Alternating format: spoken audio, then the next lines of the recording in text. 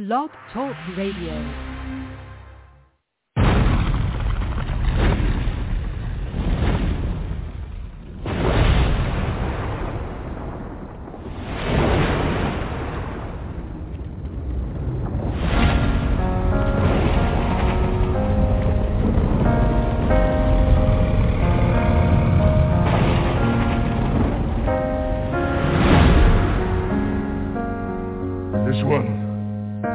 My one and only true love, Princess Peach.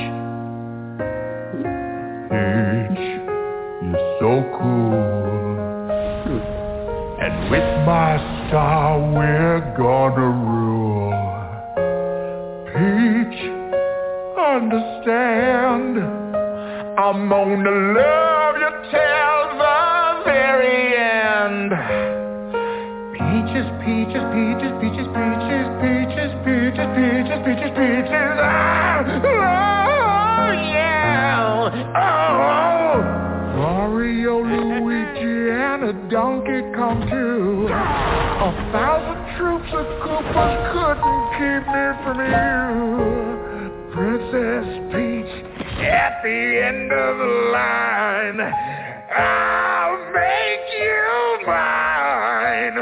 Oh, peaches, peaches, peaches, peaches, peaches, peaches, peaches, peaches, peaches, peaches, ah, oh, yeah, oh, peaches, peaches.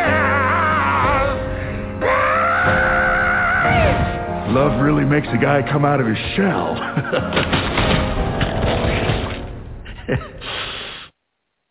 Welcome to another edition of Archivist Bets on Sexy Witches, a podcast from the Geek Girl's perspective. And I am the head hauntress, and it is June. Usually on our June episode I play June is busting out all over. But there was something I had to absolutely acknowledge before we get into our summer preview Pride Month episode. And a first bona fide hit of 2023 is the animated film Super Mario Brothers, which is aimed at the tweeners and the teenagers, and it made a fuck ton of money. As of yesterday, its gross is $570.5 million in the United States and Canada. It's $753 in other territories, and it's already crossed worldwide $1.3 billion. So it is ridiculously huge. But the coolest part isn't the movie. The movie, it's cute. My evil genius thought. What's really cool about it is that song was Peaches. That song is sung by my favorite guy in the whole world, even though Nathan and I fight about this all the time, Jack Black from Tenacious D. Yeah. And, he did much more than, I actually love Jack Black as from Mr. Show and Tenacious D more than his acting career, even though I absolutely love High Fidelity. It's one of my favorite movies. Walking on Sunshine will always be equated with him because of that movie.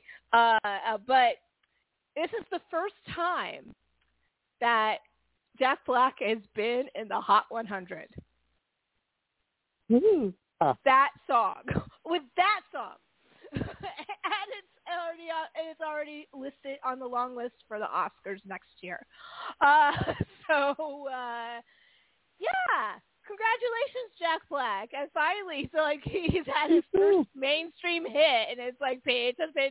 Oh, well, no accounting for taste. Teenagers will love, but they all love that song. So we're very happy for Jack Black. And, there's serious talk of Oscar for that song. Yeah, I'm serious. It's not just a little buzz, right? It's some big-ass buzz for Oscar. Yeah. I must if Blame Canada could get nominated, why not? I have no problems with it. I'm still mad that we never got to see him perform School of Rock on stage that year. That song was not even nominated for Best Song. Oh, my God. Especially because if I remember right, I have to go back and look. The person who won wasn't so good. But I'll have to go back and look at that. I digress.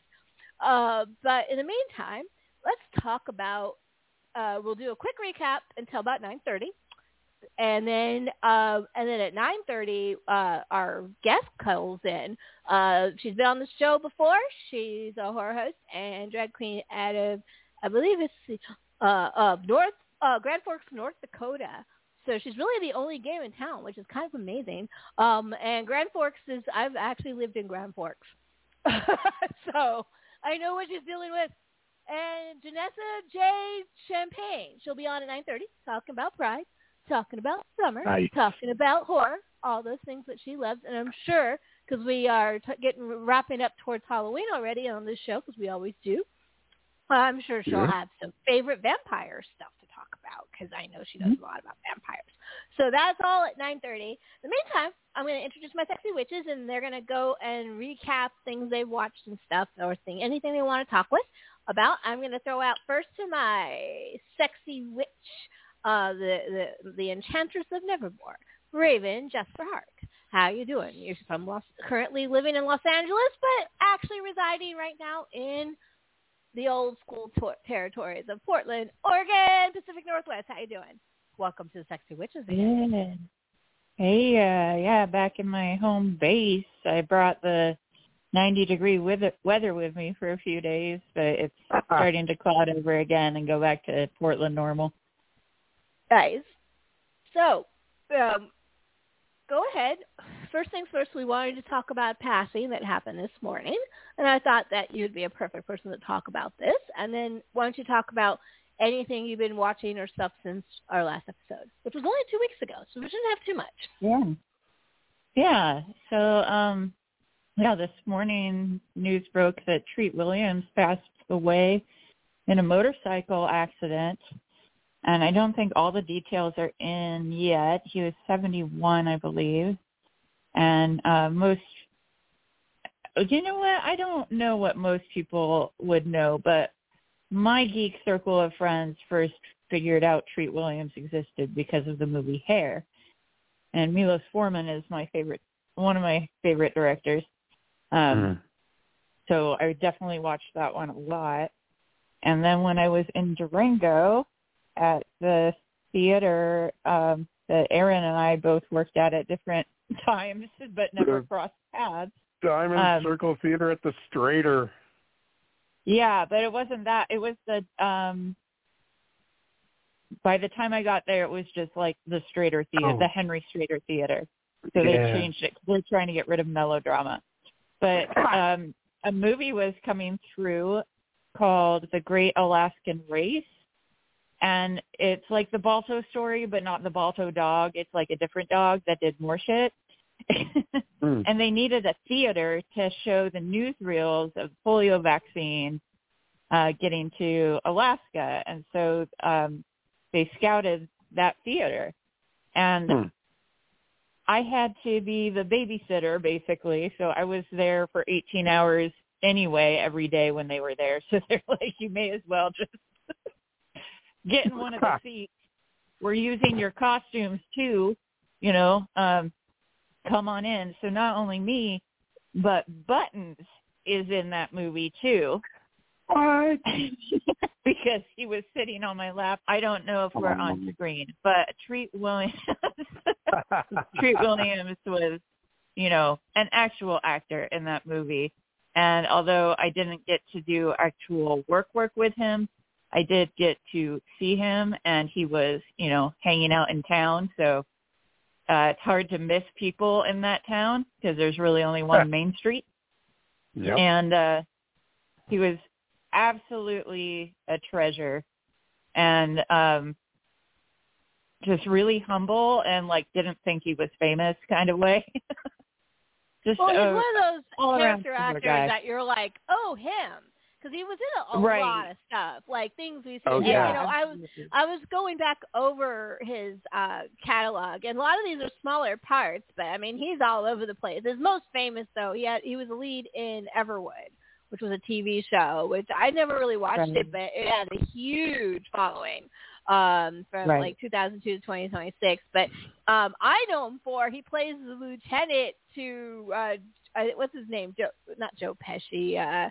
What's the guy from the 80s? Dead Heat. Joe Piscopo. Yeah, Joe Piscopo in Dead Heat. Dead Heat. Yeah, he's in Dead Heat, and that's a pretty funny. I own a copy of Dead Heat. It's a very strange, cute little film.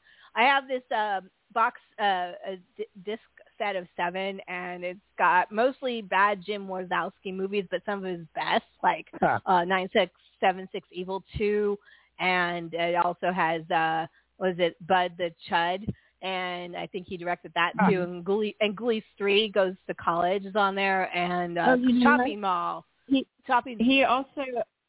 Oh, sorry. Chopping Mall, by the way, is a movie. That's a good movie. He also was in a 1984 TV version of A Streetcar Named Desire as Stanley.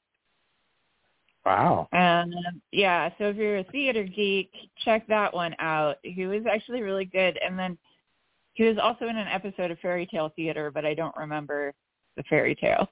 He was also in an episode, and where I remember him best from, he was also in an episode of Tales from the Crypt. Nice. Where he played a con man who was trolling dating services for old wealthy widows. And it was a really good episode. I don't remember the name. I don't remember the name of it or anything, but that's where I remember him best. It's called None But the Lonely Heart. Okay. Season 4, episode 1. See. Wow. I mean, and Aaron was telling me that he even touched into the Star Wars universe. So I mean, he's a little bit of everything. So rest in peace, Mr. Treat Williams. I'm sorry you went out like that. At the same time, he's an action star. He went out with a bang. You know, dude, if you're 71 and you go out in a motorcycle accident, I hate to see it. Anyone go out, but that's pretty badass. Yeah, right. Yeah, what a way to go. Long as it wasn't drinking. Most 71-year-olds don't go out that cool. So right. So and also he played himself on The Simpsons, and I think that's like a specific level of fame as well. Yeah. I remember him best from Steven Spielberg's only flop movie, a comedy called 1941. Oh God. I actually enjoy 1941. Yeah. He's the psycho soldier who freaks out and wants to fight everyone and is insanely jealous and kind of starts everything rolling as far as the drama not involved with the Japanese invading.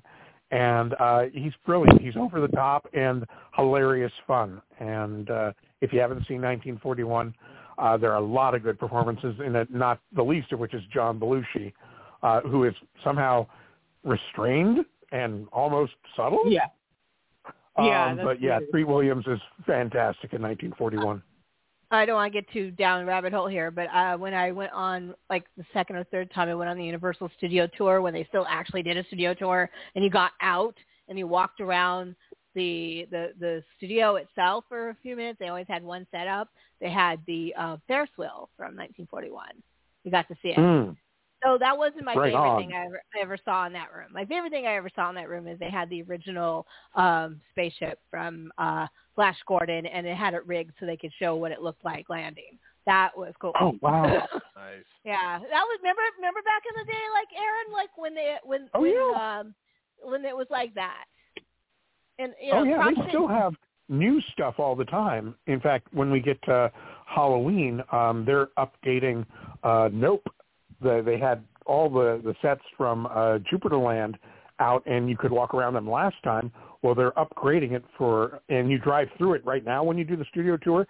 But we've got new stuff coming for Halloween. All right, well, that's awesome because you know how much I love that movie. But let's hold that off. That's another conversation down the road. Let's stick to summer here and what we're doing next. Anything else you should tell us, Aaron? I'm sorry, Raven. Anything else you should tell us before we because I have to do Treat Williams. Is there anything else you briefly want to talk about before we move to Nathan? I'm going to do Nathan next. So, one thing I watched that I recommend is on Max. It's so short. HBO Max. I still am calling it that. Anyway, 6-episode series, true crime documentary called The Curious Case of Natalia Grace.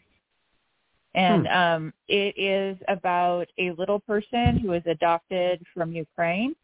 And allegedly was a 6-year-old when adopted.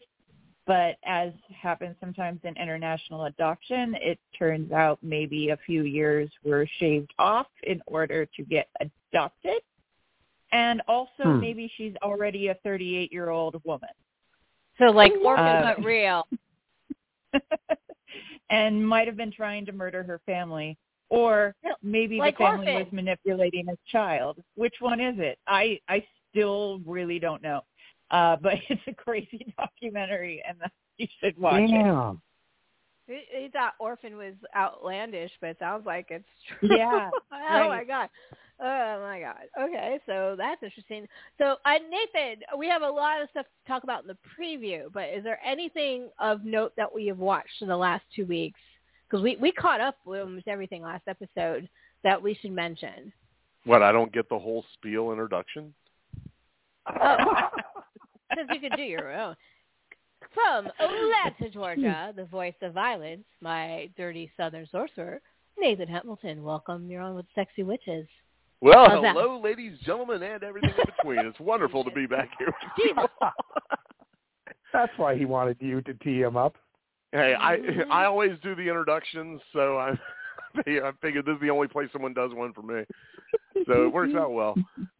I really have not watched a whole lot in the last couple of weeks. We have been busy readying the domicile here for the arrival of a certain evil genius for the summer. Who arrives tomorrow.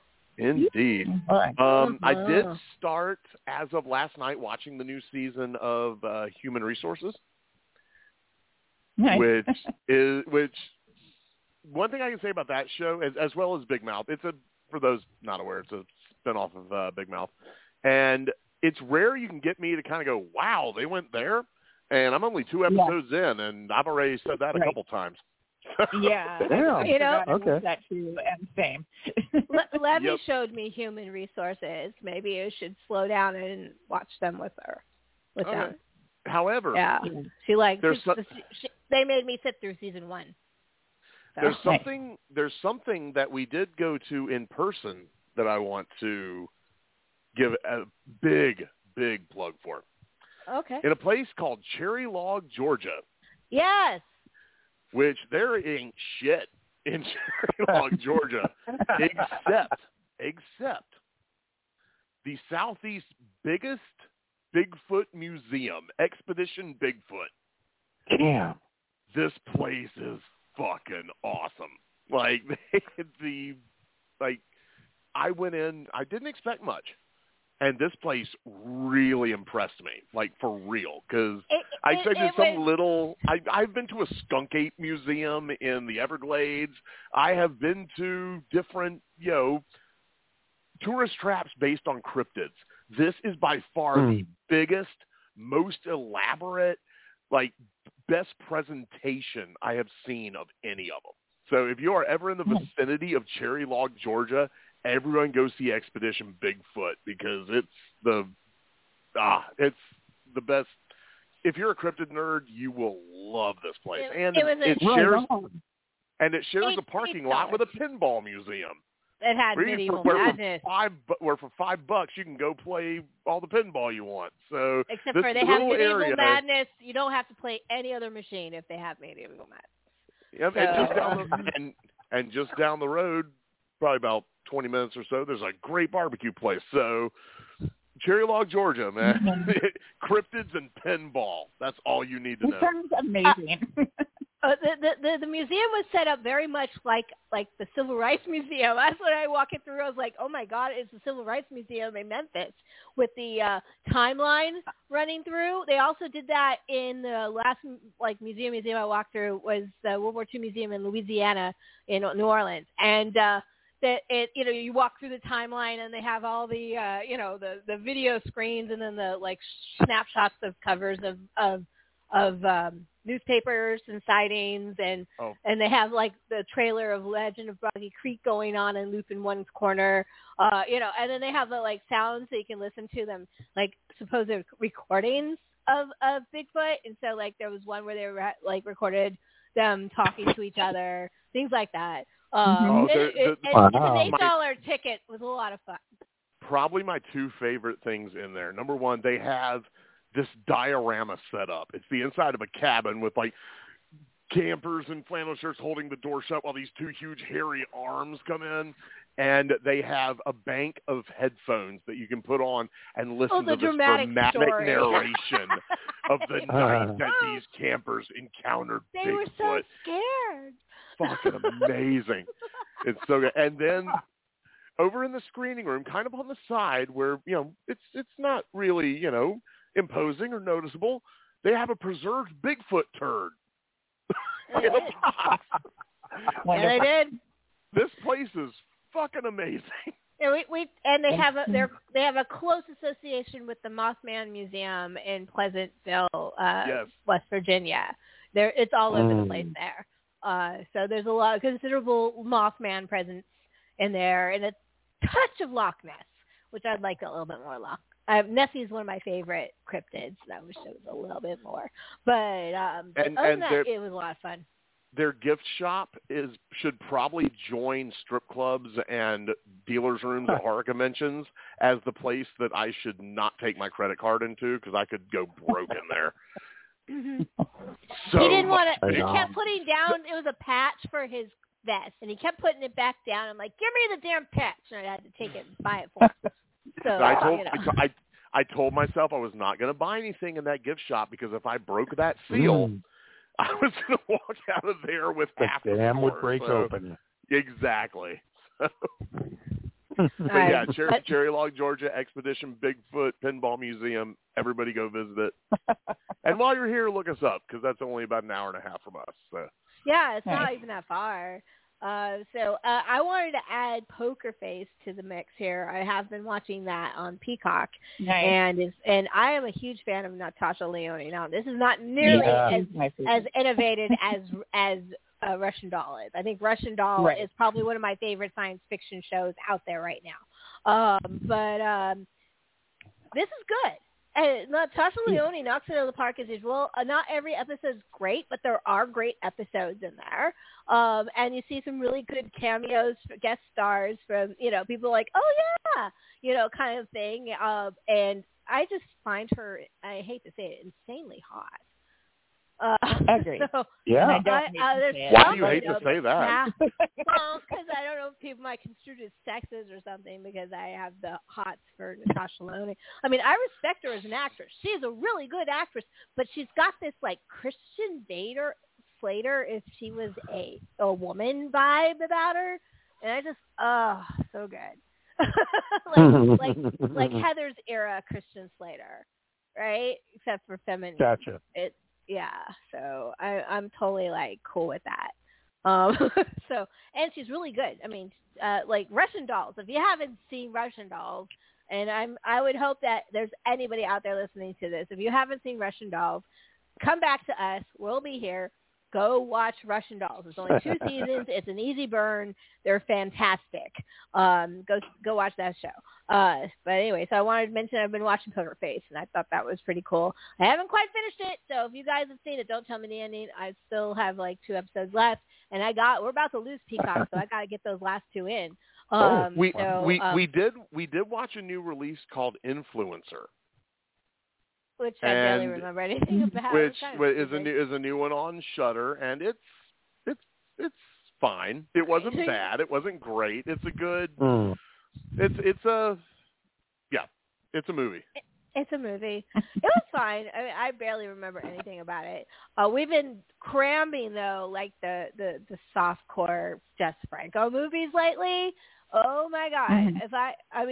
Dude, there's a lot of like Lena Romaine's tits in all of these movies. It's too a distraction, I think. Like, hello, what's up?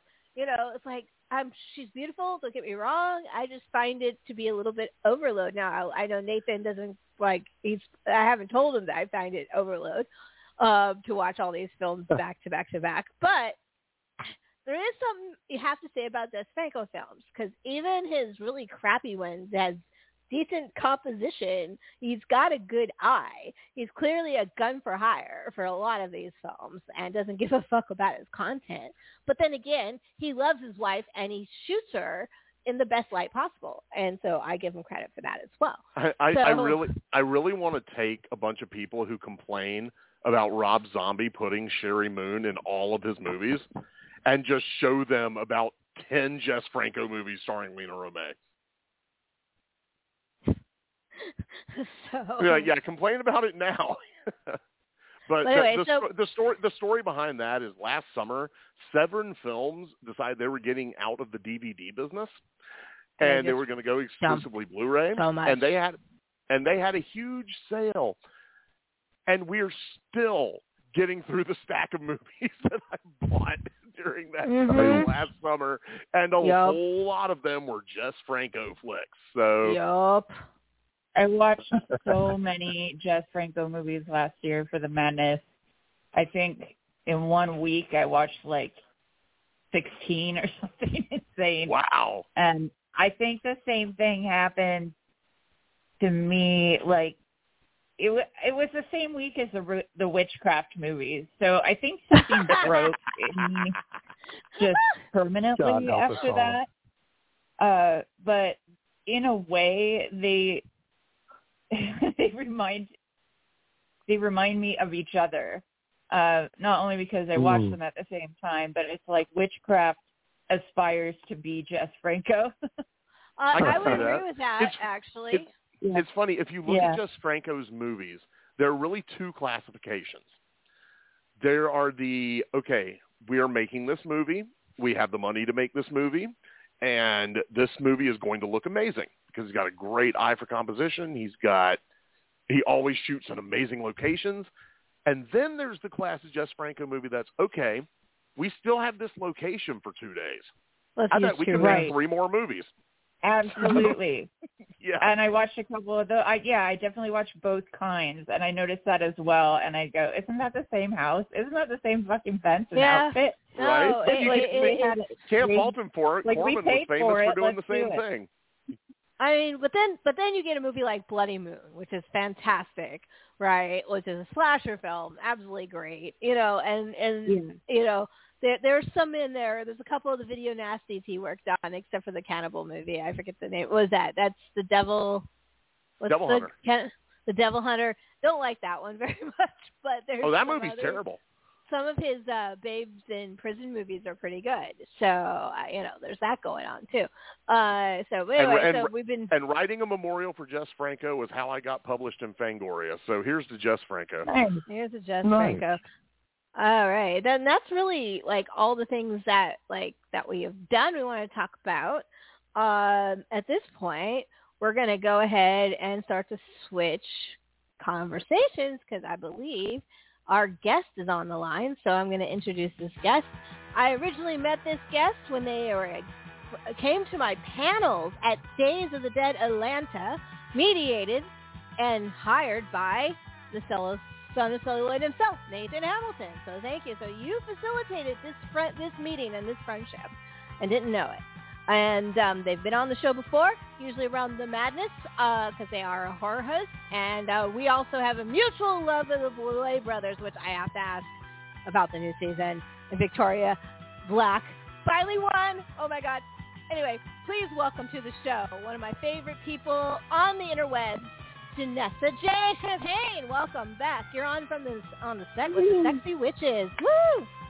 Hello. I am time. I am so happy. Hello, I'm so your excited voice. to be back. Oh, thank you. I am so glad you said yes.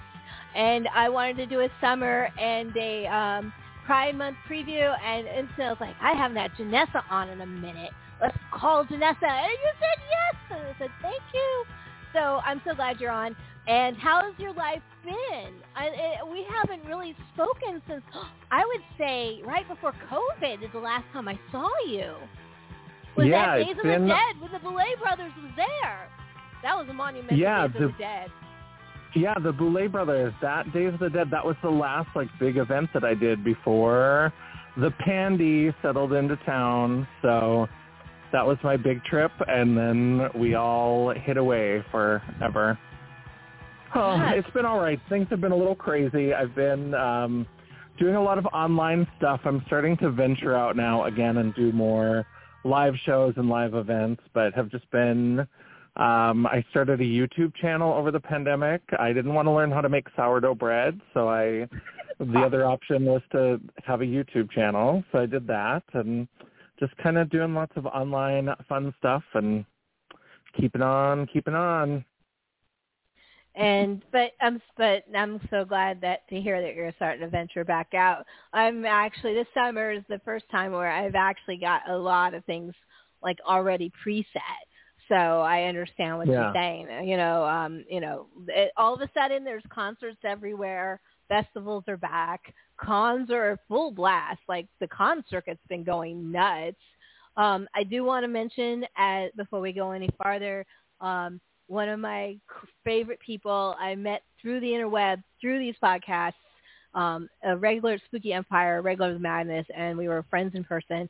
Dina Bina died of cancer 2 weeks ago, and I wanted to make sure I mentioned that on the show because she was a huge supporter of this show. She actually had the moniker Oracle of Orlando because she covered our Halloween night stuff down there as well with her and Harriet Branch.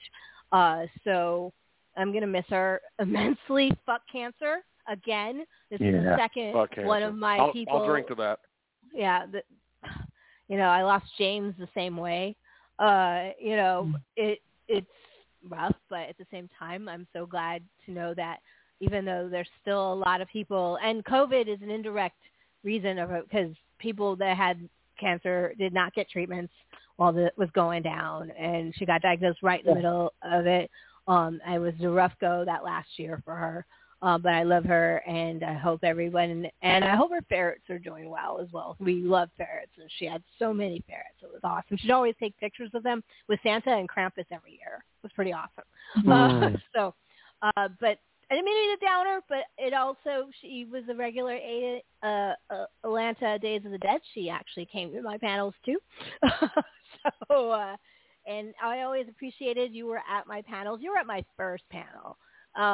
So thank you for that. Yeah. And you've always been a great supporter of me and my show. And I hope I can give you the support. And I'm one of your biggest cheerleaders. I always am. But first, I have to ask you, before we get into what the Pride Month, what did you think of Dragula Titans? Oh, so I get the feeling that you're a Victoria Elizabeth Black fan, so this may be a bit of a hot take. I know.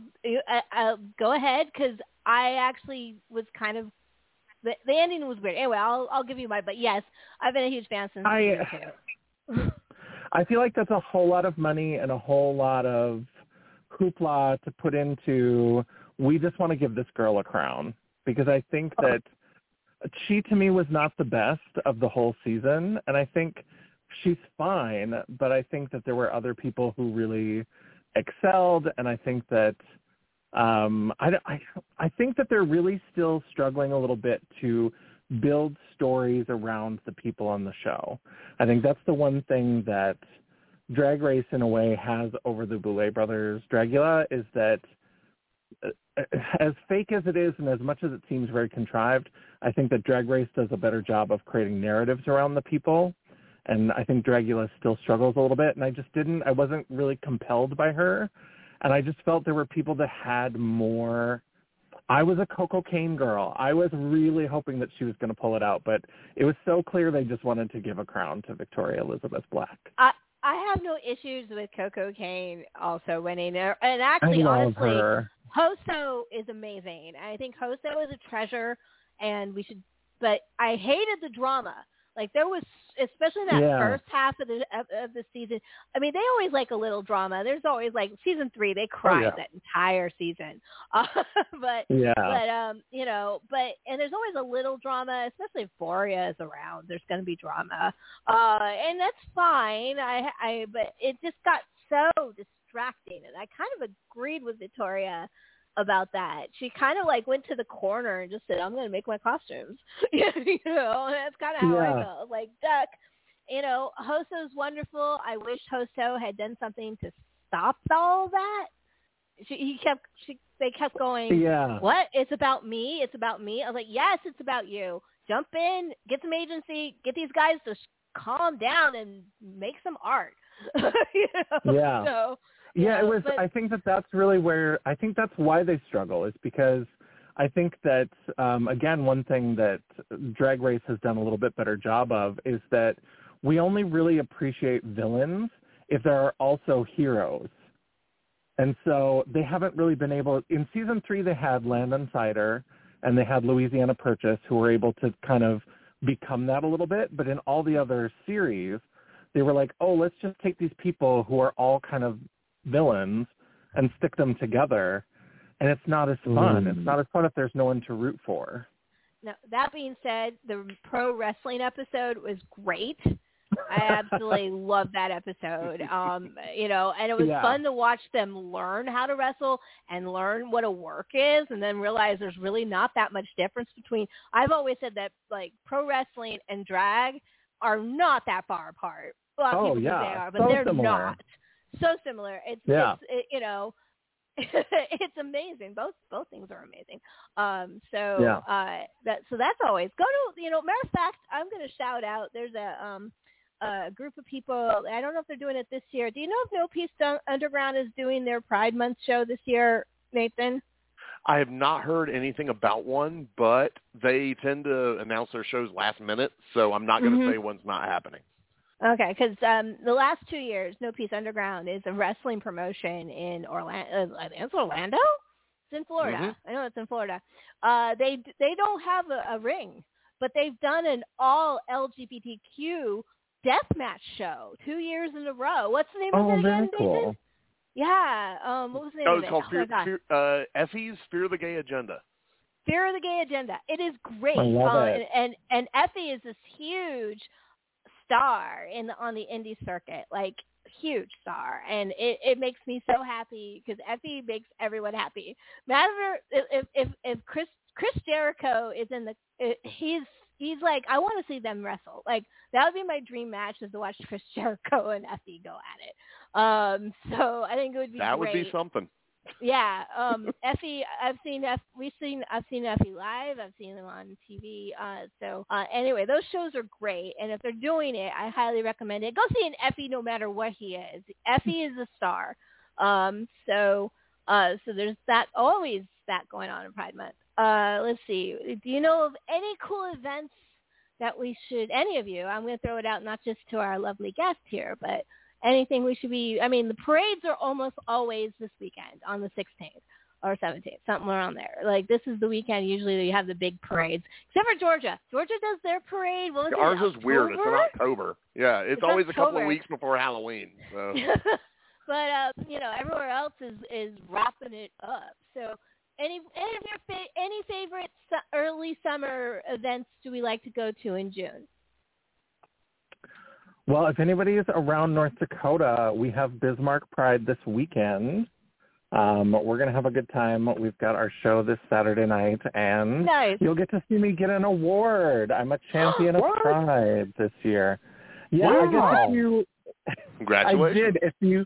If you get death threats and don't actually die, then they're like obligated to give you a plaque. So it's been a weird year. Really? I don't want.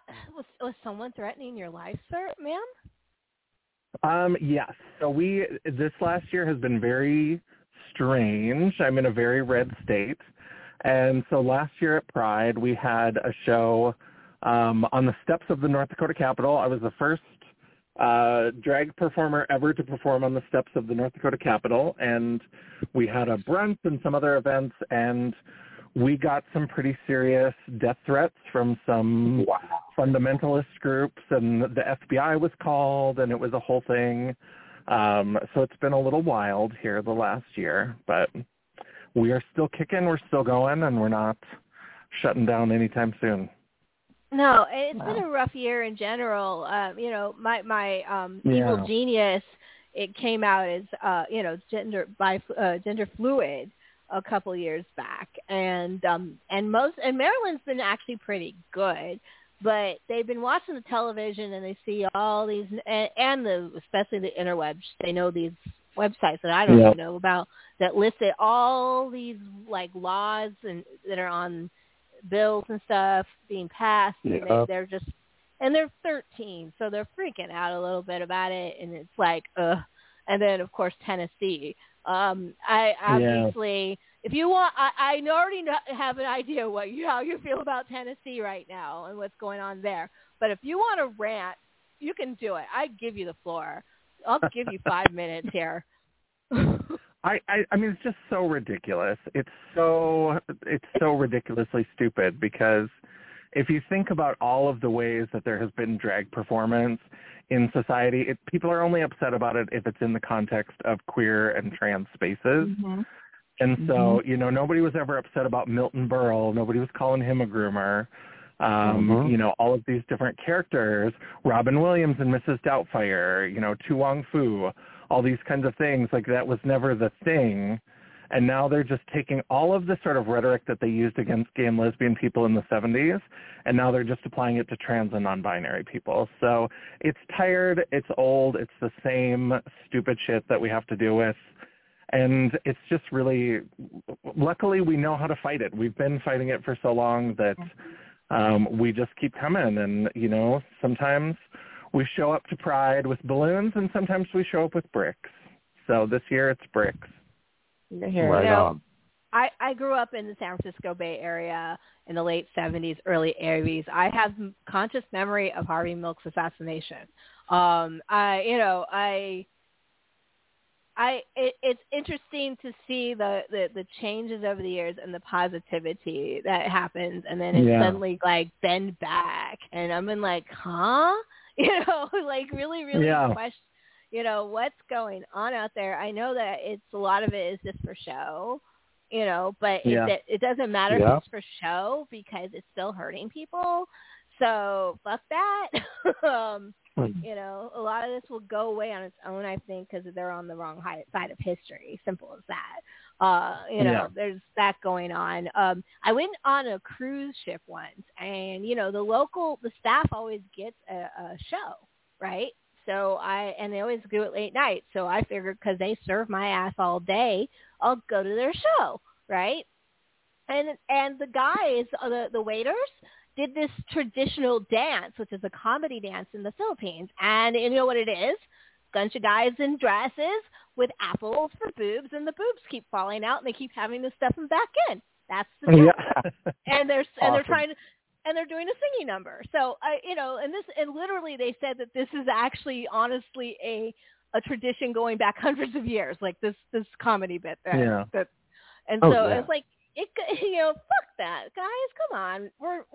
It is old and tired. And the silver lining in the horrible things that I saw in the 80s with the AIDS epidemic, especially in 84, and then the 90s, of course, is that the one thing that they forget is that it organized a bunch of people who are now one of the strongest political forces behind the scenes in the world. And what? That's right. This will pass, because there's a support network for people like my daughter out there, which wasn't there before. So yeah, exactly. And I think that another thing that's changed is that all that progress that we have has affected everyday people, because I think that, it may feel very familiar. We're fighting all of these battles over again, but also we have public opinion on our side now that we didn't have the first time. Before, it was really kind of an uphill battle. And now there's so much more support and so much more, in the general population of people just saying, why does this bother people? What is going on? And I think that it's going to be borne out that it is just a bunch of really loud but really small minority of people that are causing this. Mm-hmm. Yeah, no, like I said, they're on the wrong side of history. I even think they know it, like I said. They're just trying to, they can't really vilify immigrants anymore, even though they're still trying to do that. So they have to pick somebody else to vilify. Immigrants are so last administration, Anyway, we're not going to talk politics. Nathan hates it when I talk politics. But still, fuck Tennessee and the drag queen rule, because that's just stupid. And I think they even know it's stupid. you know. And so Georgia actually, because of this, has now become the drag capital of the South. Literally, it is. It's like the largest population of drag. Let me go ahead. Pause just a second. Georgia has always been the drag capital of the South. Thank you. Well, it really more is than now. New Orleans? Well, Louisiana, when I say the South, I mean the Deep South. Louisiana is its own thing. Damn straight. It really is. I don't even consider that the same as here in the Deep South. Like, it is its own thing. No, it is. Especially Savannah, Georgia. Like, that's the drag capital of the South right there. There's a statistic out there that Georgia is benefiting from all that bullshit in Tennessee. It's much more colorful and got more glitter here now. I saw a Hairspray last year. This performance of Hairspray, done all drag Hairspray came through. And I thought that was really cool. You know, they made it a little raunchier because you got to do that, right? Oh, yes. I hope they come back through this summer. I haven't seen if they have. Though I do, speaking of drag, I do have Dina Menzel's follow-up. She was in Wicked. I have tickets to Wicked and the new person, who's, I believe, they just won a Tony. 2 Tonys were won by the first 2 non-binary people, and one of them's on the tour of Wicked, I think. Raven says she's got something from Portland. Yes. So recently we lost the LGBTQ local celebrity, Walter Cole, who performed as Darcelle, and she was the oldest performing drag queen. At Darcelle's place where she used to perform, it's a little around the corner, July 10th through 12th. They're making an official attempt to break the Guinness World Record for longest drag show. And all the money that they would make, basically they're trying to raise $250,000 for the Trevor Project. So it's 48 hours straight of drag. And they'll get the world record and all that money donated to the Trevor Project. So if you're in Portland, you already know where Vaseline Alley is, or Stark Street downtown. That's where all the gay bars are. Darcelle's is just around the corner in Old Town / Chinatown, and the shows are always amazing. And I think it's going to be extra special this year because Walter's celebration of life just happened at the Keller Auditorium, and it was like packed. They don't even pack their operas, but they packed Darcelle's funeral. So I think it's going to be pretty amazing. I love that there's an area of town known as Vaseline Alley. Yeah. Got it. Oh, that's great. That's one of the best names I've ever heard.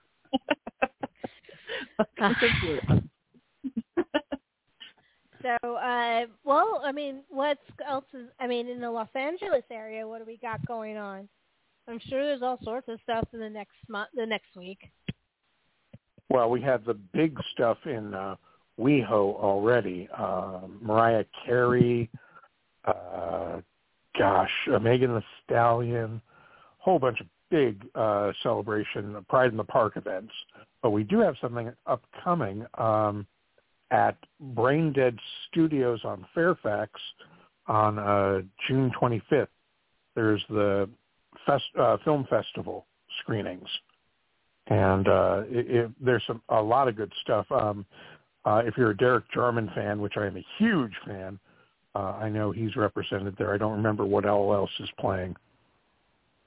How far from Katz's Delicatessen is it? Fairfax and that region ain't too far, so not too far at all. That's what I would do. I would go there, eat a borscht, a cabbage borscht, and then I'd go see movies. I'm a beef borscht man myself, but cabbage borscht I usually am, cool. but they're well, I usually am too, but their cabbage borscht is one of the best, so that's why I want it. And then they have that bagel chips you can dip in it. So anyway. Oh yeah. You know what I'm talking about. And the best pickles. Oh, okay. We could do a whole show on Candors. Oh my God, we could do the delicatessen. That's another episode entirely. I mean, though, right? I will say we mentioned that barbecue place earlier.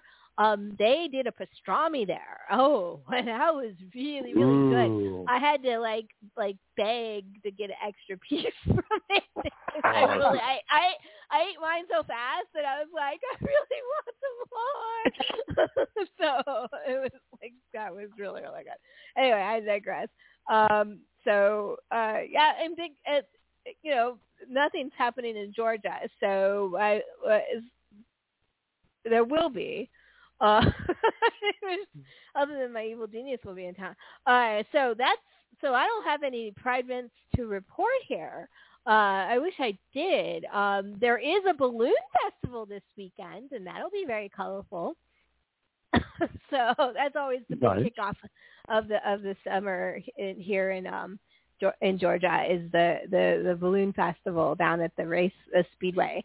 And the summer, I mean, it's not just about Pride Month. This is also the beginning of concert season.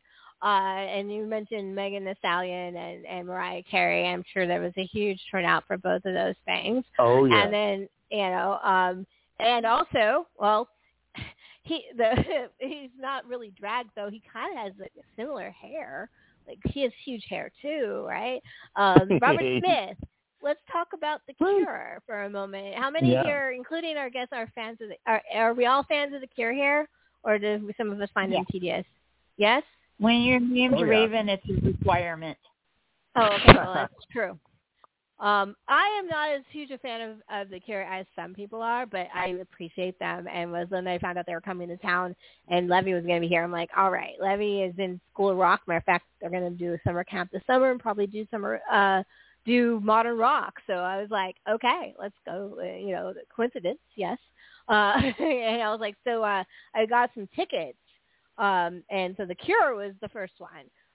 So they silently creeped up and put a second show on and didn't tell anybody. And I'm a nerd. I listen to NPR on my commute, so I don't listen to music. And they were like, and they just dropped a second show for The Cure. And I was like, oh my God. And there is some Pride Month stuff. Excellent. Nathan, you want to talk about it in a minute here, but The Cure, I wanted to talk about Aaron before we keep going about June's busting out over it. It really is. You just saw The Cure. How was the show? I did. Well, I am a huge, huge fan, and they were pretty much tip-top of my bucket list of bands that are still going, quite frankly. Back in the day, I listened to their shit all the time. I had cassette tapes in a boombox when I was driving my 1965 Ford Galaxie 500 around. I would seatbelt my boombox in and blast The Cure, among other things. So this was huge for me. I was a little worried that, they would, because it's been a while, that they wouldn't sound the same. But Robert Smith sounded fucking amazing. The band sounded as good or better than they had from the things I've seen on TV live. And I'm such a fucking fan. I didn't even care what they played, but the set list was amazing. They did 2 encores. We were lucky enough, the one I saw in San Diego was the first time that they played Hot, Hot, Hot on this tour, and that was fabulous. And I am over the moon excited for their new album coming out shortly, because I fucking love the new stuff that they played. Well, that's good to know. I knew that their new album, and I knew they were going to be doing new stuff at our show, so I'm pretty excited about that. So cool. Yeah. The Evil Genius, I'm really hoping they get it. They are going through their goth phase, after all.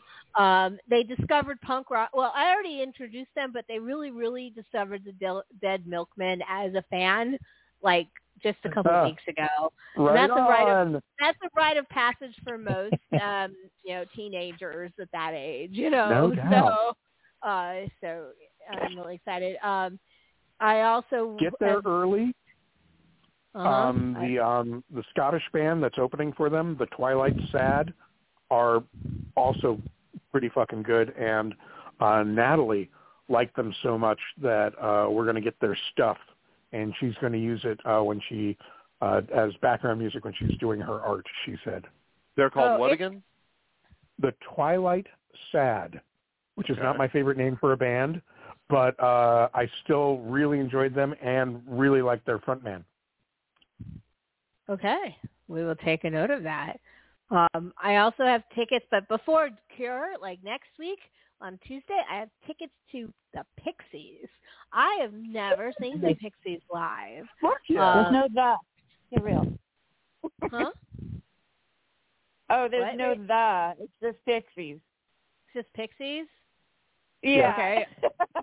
I have never seen Pixies. How's that? You know, it's unfortunately so weird. That's what people always had. It's so by me. Yeah. All right. Whatever. Well, I still have never. I've seen Frank Black, and during his Teenager of the Year, is that the name of the album?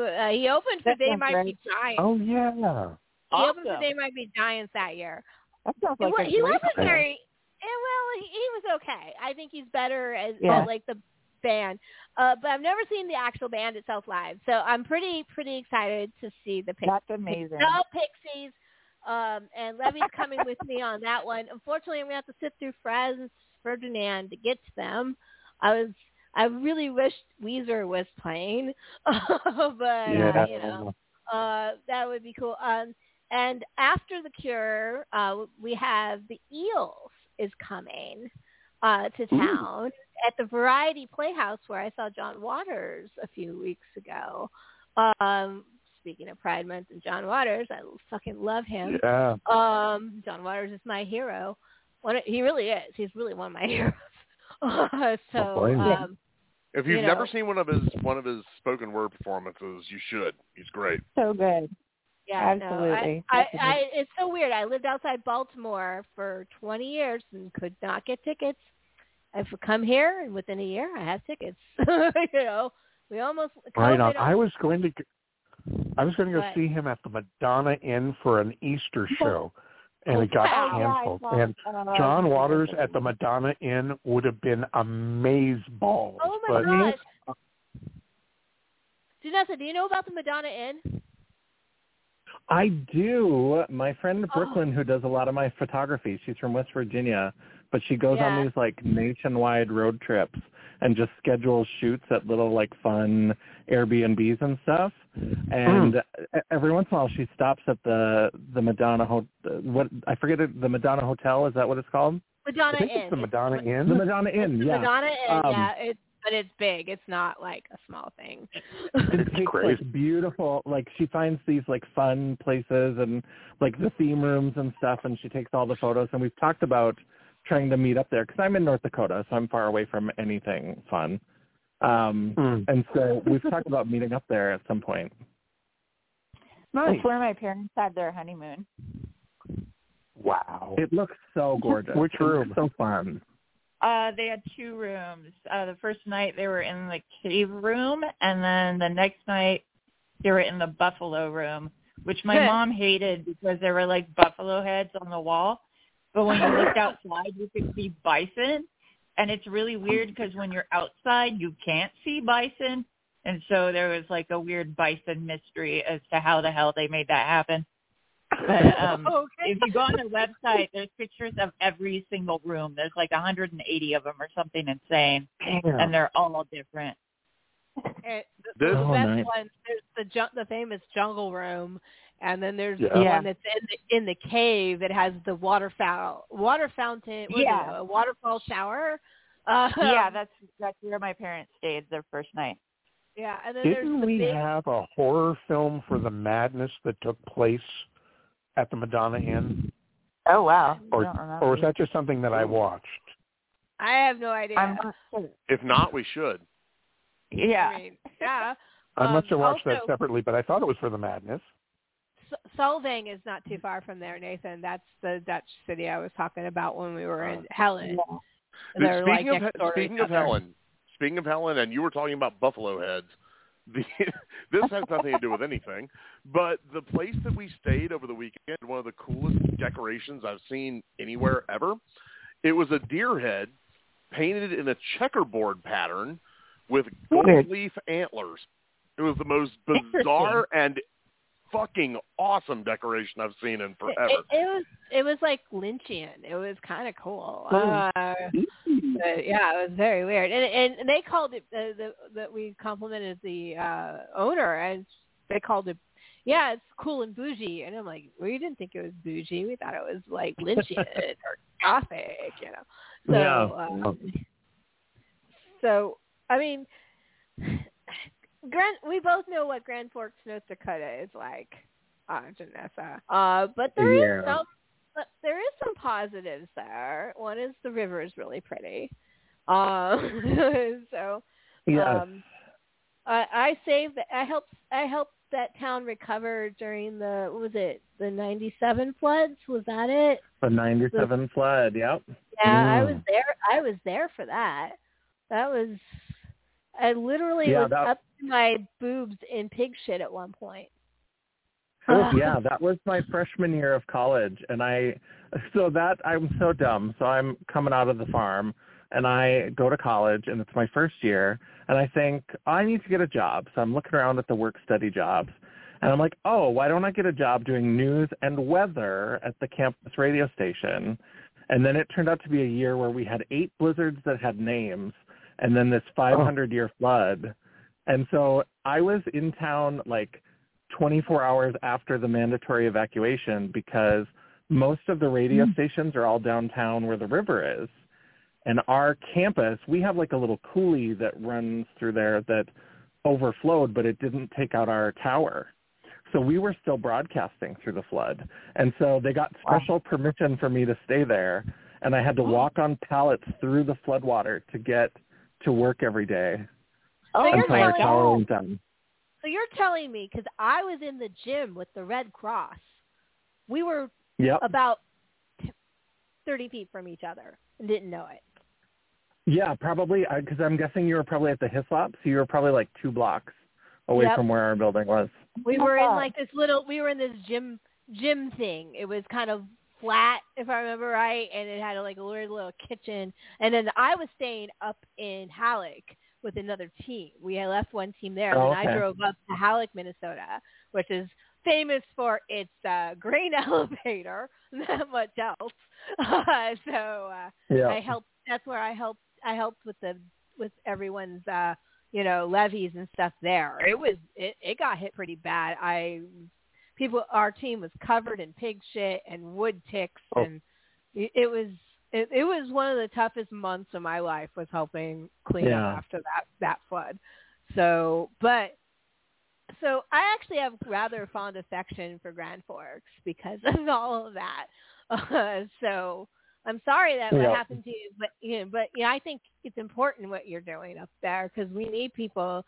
Representation matters. And, when we were in Halleck for the first time, we had 2 African-American persons with us, right? And they were good friends, and they were we were all talking on the corner, and a person drove up to us and was very, very earnest. Was like, we've never seen 2. What? Yep. Yeah. Oh, yeah. Wow. Damn. Yeah. That sounds like rural Minnesota, North Dakota. Yep, wow. And we had 2 lesbian. We had a lesbian couple with us too, and that blew their minds. But they were still very nice to us. They took good care of us because we were cleaning up and we were doing some terrible work, right? So they used to bring us all this food, like constantly. Like if the sun doesn't set up there, like it's 11 o'clock, there's still sunlight. And people are knocking on our door, and they're like, "Hey, we were making some cinnamon rolls. Would you like one?" And we're like, "Yes, bring them in." So I have, like I said, I have a real fond affection for that area in some ways, because of all of that. Yeah. I had my first bloodsucker on me at the lake around the corner from Halleck. I never had a leech on me before. That was an experience. Yeah, leeches, ticks, pig shit. It was a rough no thanks. month. All that kind of Yeah, it was terrible. And our God. campus group, the woman who was in, she was like our faculty advisor, she and her partner, I just remember that they went down to like the sandbagging station. Because the thing with that flood is that for like since February, the meteorologist in Fargo was like, this is going to be bad. This is going to be terrible. And nobody believed him. And so the sandbagging effort was really kind of lackluster. And so then as it got closer and closer and closer, people are like, yeah, we should fill some sandbags. And finally it was getting a little bit more intense. And so they went down there and it was so disorganized. And like her partner just like hopped on a forklift and they're like ordering people around. They just like took over from the city. And so then when everything went down, she was like, we did what we could. I don't want to hear any jokes about unstable dikes. Nice. Well played. That's excellent. That's so good. Yeah. Well, I'm glad that, we're tough as nails, all of us in this circle here. We've gone through a lot. We'll get through this too. And there's still a lot of fun and joy to be had out there. So, yeah, the summer's going to be fun. There's a lot of good movies coming out, especially in the horror genre. And also, Janessa, I wanted to let you know that we announced our Madness theme for the Halloween this year, our last episode, and it's vampires. And so I was going to ask you what your favorite vampire movie is, because I'm sure you have one, maybe two or three. Well, so unpopular opinion, I actually really enjoyed Tim Burton's take on Dark Shadows. I've been a Dark Shadows fan for a long time. I know you were going to go directly Dark Shadows. I love it. I love Dark Shadows so much. Same. And I mean, I understand why some fans really didn't like it because of some of the changes they made. And I mean, they were trying to take what was a daily show for 5 years and put it into 90 minutes. So you're going to have to pare down. There's going to be sacrifices. And so I thought, but I just thought I loved the art direction and the coloring. I mean, Helena Bonham Carter as Julia Hoffman. The only person who could have played that better would have been Grayson Hall. I mean, I just think she was so good. So, of course, that's a favorite. I love Blackula. I think Blackula is just so fun. It is. It's a great movie. I'm such a fan of Blackula. And the sequel, of course, with Pam Grier. Absolutely fabulous. Those are definitely some favorites. Dracula's Daughter. I mean, going way back old school for some queerness for pride. I love Dracula's Daughter.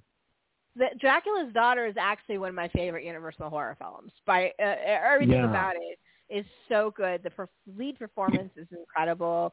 The atmosphere, the tone. It's so, vampires are relatively tragic by nature, but that movie is downright just, the tragedy just wears itself on its sleeve in such the most beautiful, poetic way. I really, really love that movie. So I'm so glad. It's so good. And I love that, like, that main actress, it's almost like they have to remind her, like, this isn't a silent movie. Because she just has those moments where she just sort of stares, and then all of a sudden, and she'll talk, and she's great, but then she just kind of does those long, longing stares. So good. Yeah, well, she's a vampiress of the nth degree. Yeah. So, I really like that one too. Is there any modern ones do you like?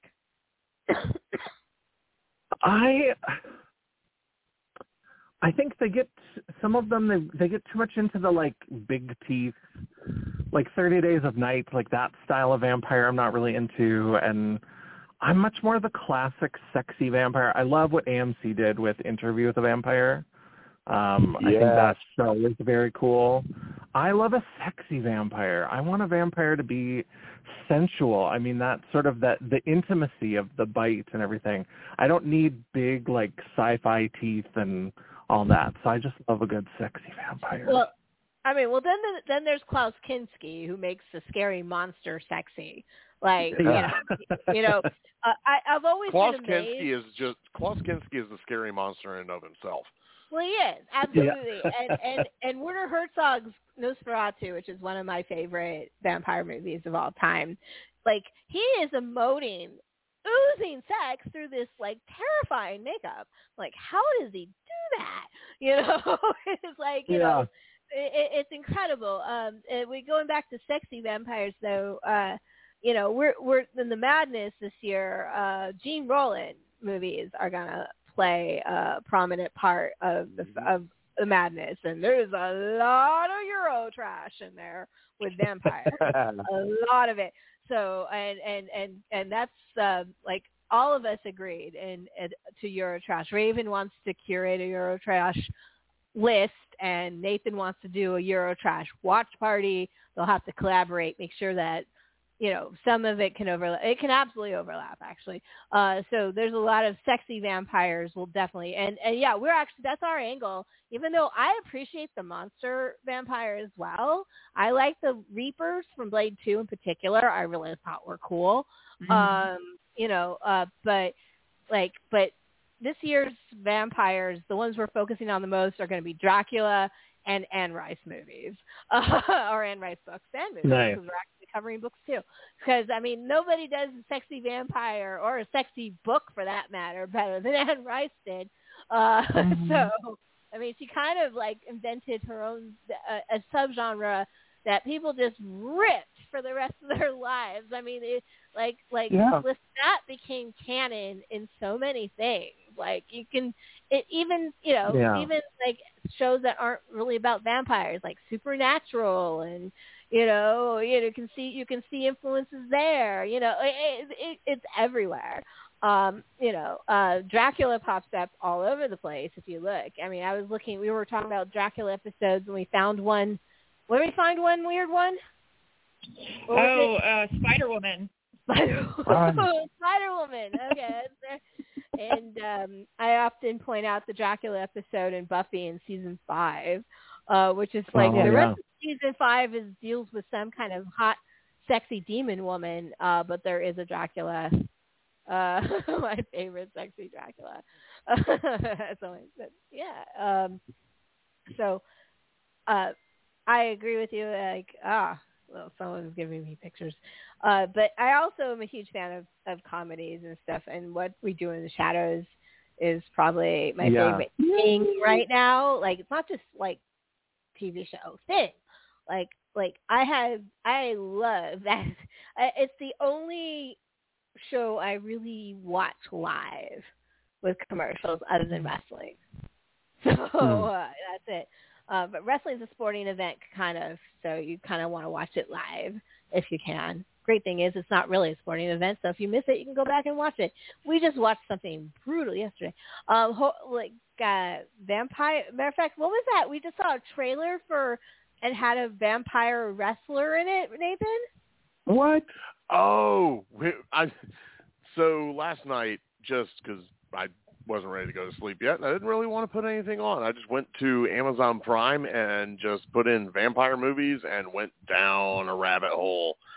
And I found one that Vampiro, the wrestler, the luchador, made back in 90 or 91? Something like that. Something like that, called Vampire, the Devil's Warrior, or something like that. It looks so bad, and oh my god! Dubbed. The dubbing was. The dubbing is terrible. The dubbing is sub Godzilla level, and that is absolutely on the watch list for the madness this year. Now, going nice. Vampires. The reason why I wanted to bring this up is because we've got preview here and Pride Month and everything. Obviously, there's a lot of metaphor for the other in vampires, and I don't even have to go into the metaphors. If you are listening to the show, you understand. But there's also coming up a big horror film release. We get a Dracula. We finally get the Voyage of the Demeter this summer, which is something I've been wanting pretty much all my life, because Dracula was one of the first books I owned. I still own my mom's copy. It's on the bookshelf in the living room right now. And that chapter always intrigued me. The one where he's on the boat coming to London. And they never do it. They always gloss over it. Except for the only time you really see any provenance to it that I can think of would have been probably the original Nosferatu. There's a couple of really good sequences on that ship.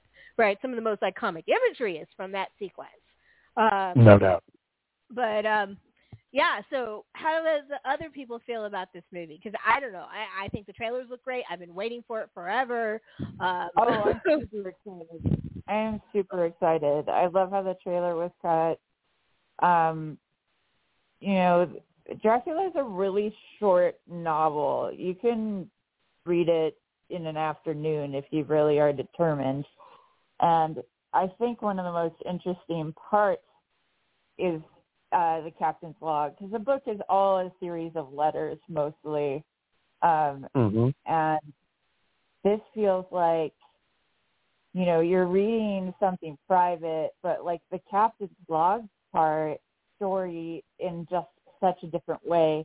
And I'm really curious to see, how they go into it, because in every Dracula movie, it's let's load the coffin onto the Demeter. Oh, the Demeter has arrived.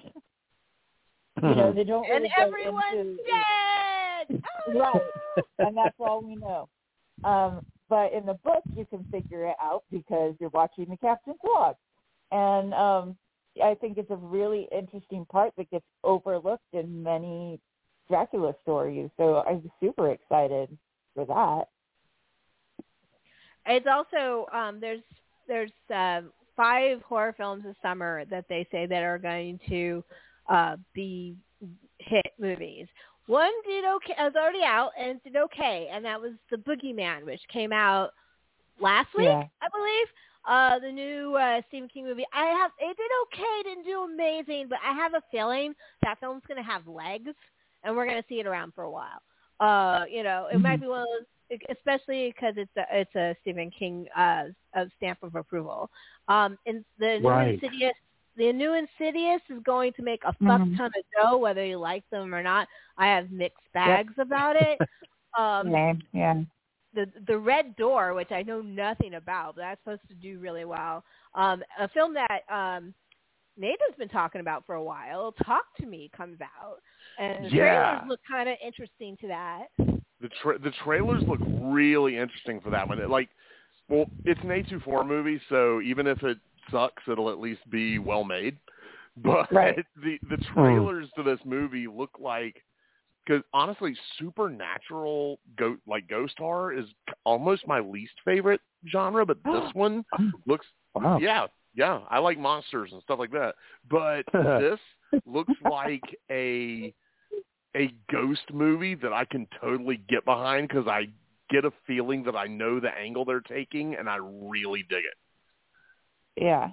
And those are with the Last Voyage of the Demeter. That's actually those are just the theatrical releases. Streaming is going to go crazy. The one thing that came out last week that I wish I had Screenbox for, Nathan, we were talking about this earlier. The Robert Englund documentary dropped on Screenbox. And I really wanted to see that. So I was supposed to get a photo with him at Monsterpalooza, and he got COVID, and he had to cancel. I saw the video he posted about that. I was crestfallen. Speaking of representation, not Pride Month, but I would have to say that no matter how you feel about Jordan Peele, it's opened a whole new group of people that are now allowed a huge, amazing amount of great directors and actors and stuff that now have opportunities they didn't have before. Thank you for that. And Angry Black Girl and Her Monsters coming out, and then there's another film, African American horror film coming out, which is a comedy. Do you remember? Yeah. What's the name of it? Right? Huh? Yeah, The Blackening. That's coming out this summer. And it looks awesome. Coming out Friday. It's coming out Friday in theater. Can't wait. Friend of the show, and we're all a huge fan of him, even if you don't like his movies. I like him. Ted Geoghegan, who directed Mohawk and the really good ghost movie We Are Still Here with Lars Fessenden. His new film dropped this week as well. It's called Brooklyn 45. It's on Shudder. So I would recommend checking it out. The Blackening comes out Friday, by the way. There's there's a bunch of Shudder has been going for the indie films Screambox goes for the Asian horror, and so they're about to drop a bunch of new Asian horror on Screambox. So if you're into surrealist body horror, they got you covered, just so you know. Sold. And then here's a question I have, and it's I've noticed something watching all these B movies, and I watched that documentary about that video company up in New Jersey, and there's a movie coming out, called Quicksand. It coming out. No, the documentary was called Murder for Hire, I believe. Yeah. It's about a company that the DVD of the documentary is available from Vinegar Syndrome, and you could send them a script and a certain amount of money, and they would make your movie. What? And a lot of them were like, it was nominated for a Chainsaw last year. A lot of them are like, there's this like whole subgenre of quicksand films that were really popular for a while, and now they're kind of fall off. Well, now they're doing a new one. There's a big mainstream release called Quicksand, and so I was reminding me of that. That comes out in Shudder, and here's the plot. Nathan, you better hold on to your butt. You ready?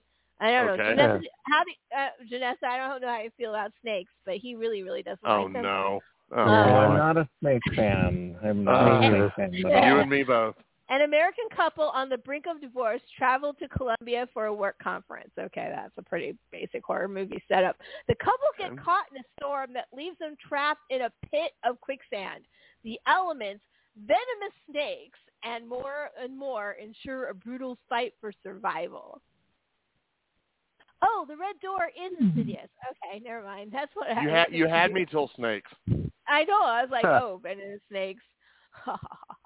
But the combination of quicksand and snakes brings me to the movie I am least looking forward to watching this summer, but I know I'm going to end up watching it, and that is Indiana Jones on the Dial of Destiny. Yeah. We're all.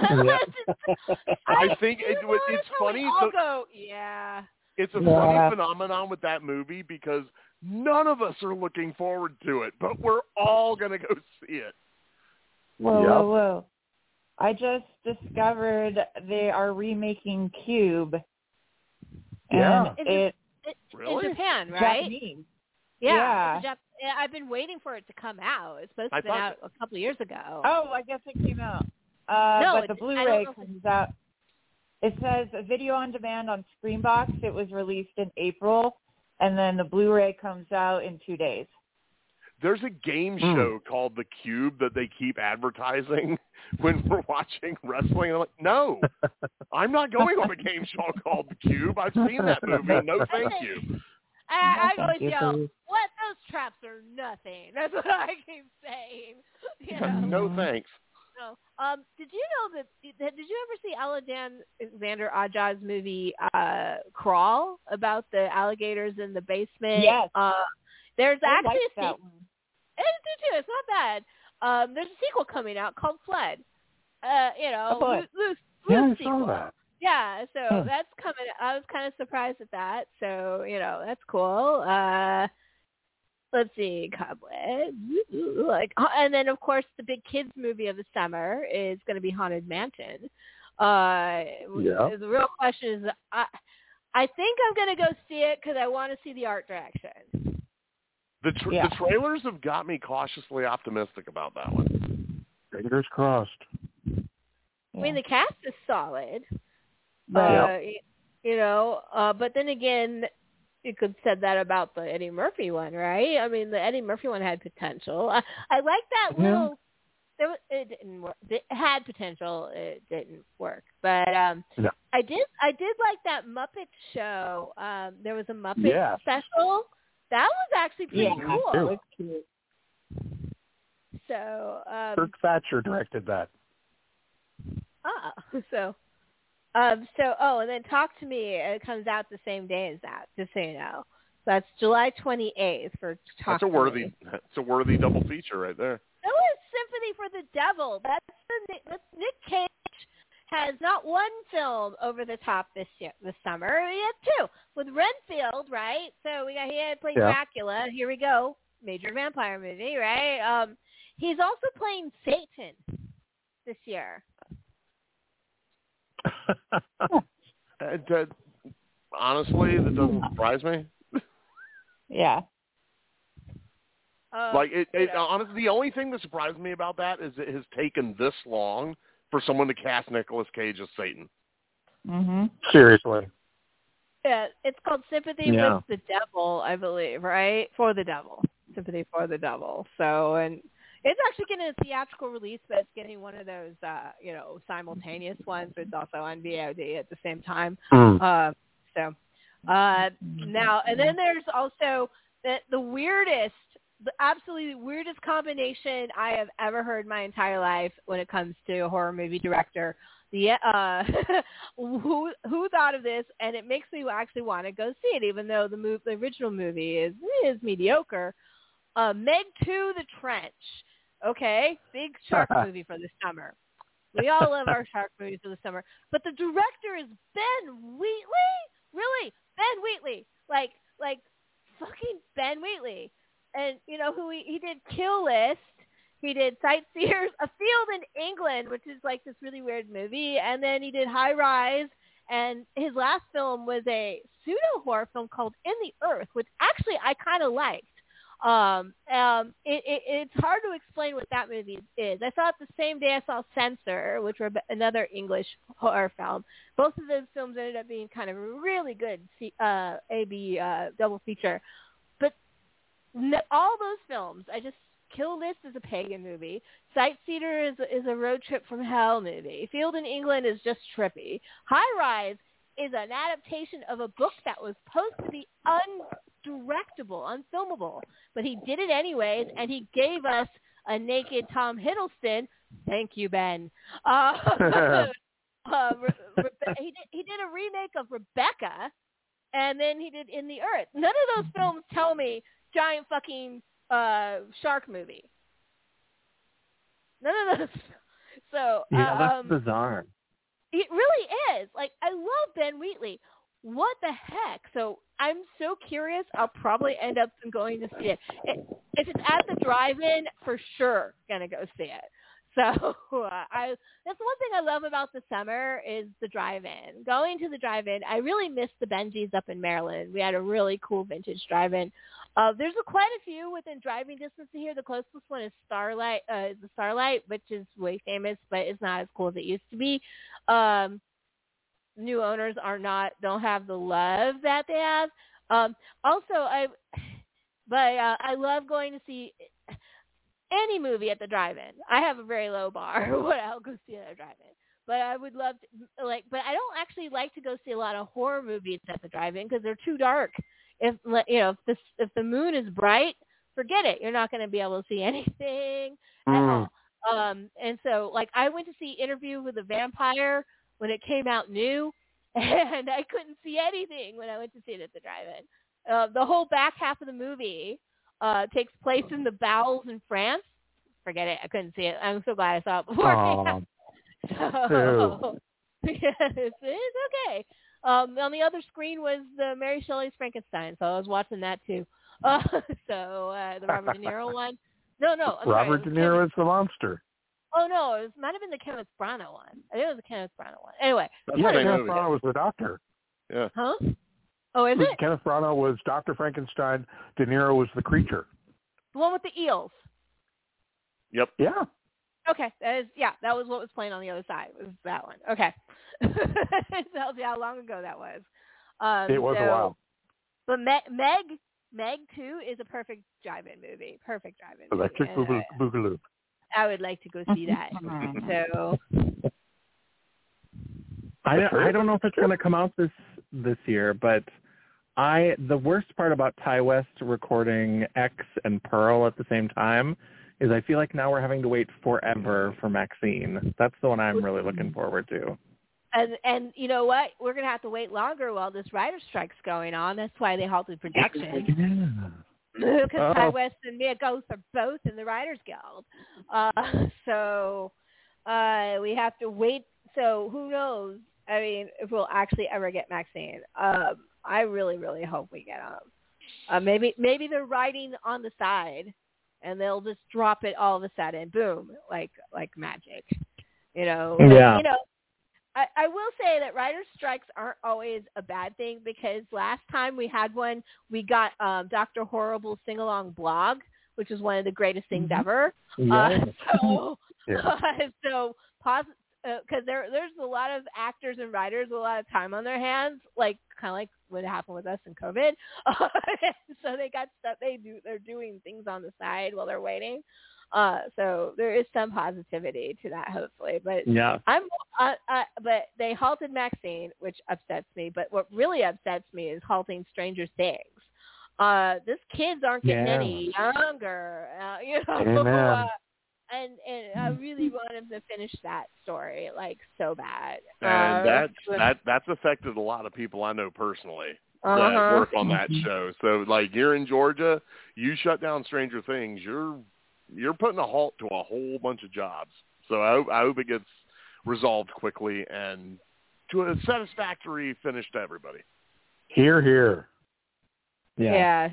They did announce while we were driving up to the mountains that they're actually building a multi-million-dollar studio up there to draw business to the mountains. Because I learned about something today, and it actually kind of indirectly relates to the studio, is that Deliverance, which was shot not too far from where we were this weekend, did everything terrible to that area and killed tourism dead. Wow. Like Deliverance almost destroyed that area, and it took like literally a decade to recover. And so they're trying to encourage people to move there and more economy and stuff. Like they're still recovering from Deliverance, and that was what, the 70s, early 80s. I forget what I had no idea. Now, saying that, Cocaine Bear and Blood Mountain's having the exact opposite effect. People are going to Blood Mountain.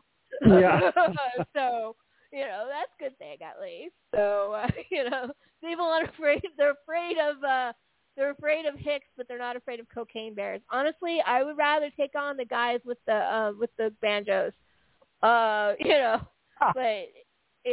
than a Cocaine Bear. I mean, fuck that. You can, cocaine, go away.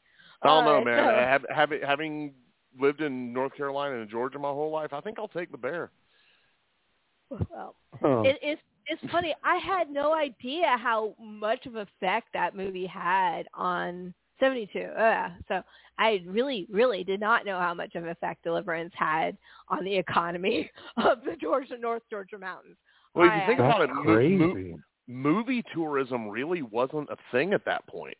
No. There wasn't a lot of going and seeing where stuff was filmed. Yeah. So people didn't think, ooh, let's go see where that was filmed. They just thought, I don't want to squeal like a pig, So. Yeah, they thought that that's what people in Georgia mountains were. There's people making assumptions about people, no, people aren't like that. It is a movie. It's a fictional story. People, not everyone's like that. Not everyone wants to rape poor Ned Beatty. We're not into that. I couldn't. He works with her. He would come after me. So I get in my brain, my kid's brain mixes all that up, which is so weird. I was like, what? Yeah, I saw Superman first, but then I saw Deliverance. So I'm like, why is he being attacked, Mommy? Yeah. That's North Georgia's tourism slogan for next year. Not everyone wants to rape Ned Beatty. No. There you go. But yeah, I just thought it was funny. I learned all of this recently. I was like, really? I had no idea. But yeah, so right now the writer's strike is really affecting what's going on down here as well.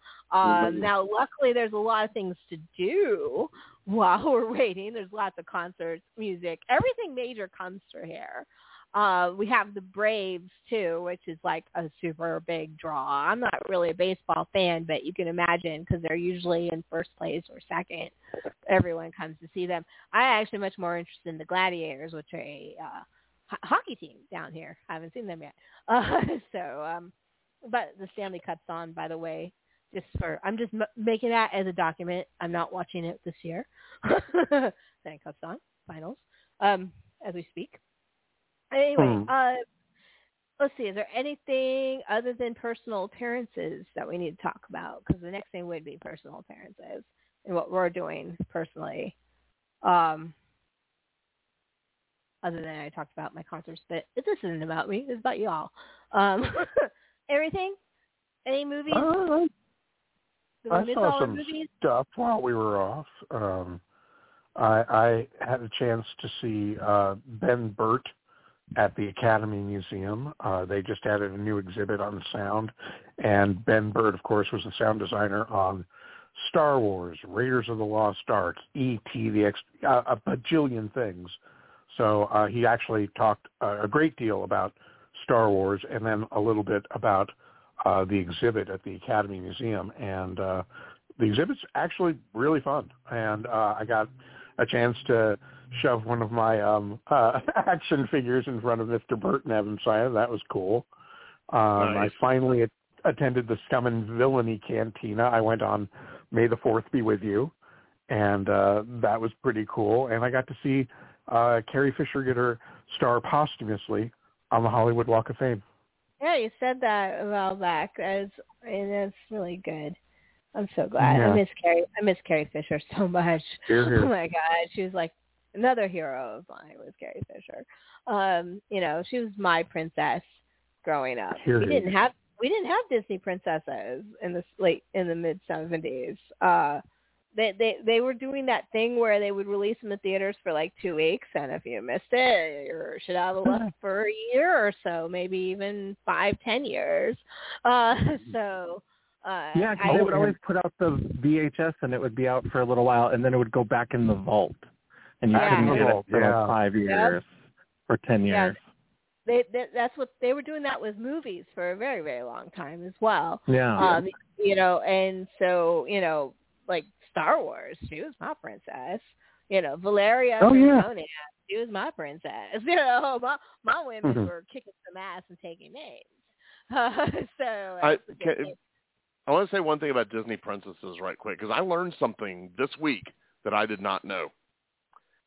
Fox still owns the rights to the Rocky Horror Picture Show. Technically, after the acquisition, Dr. Frankenfurter is a Disney princess. Of course he Absolutely. is. A queen. On what basis? I don't understand that logic.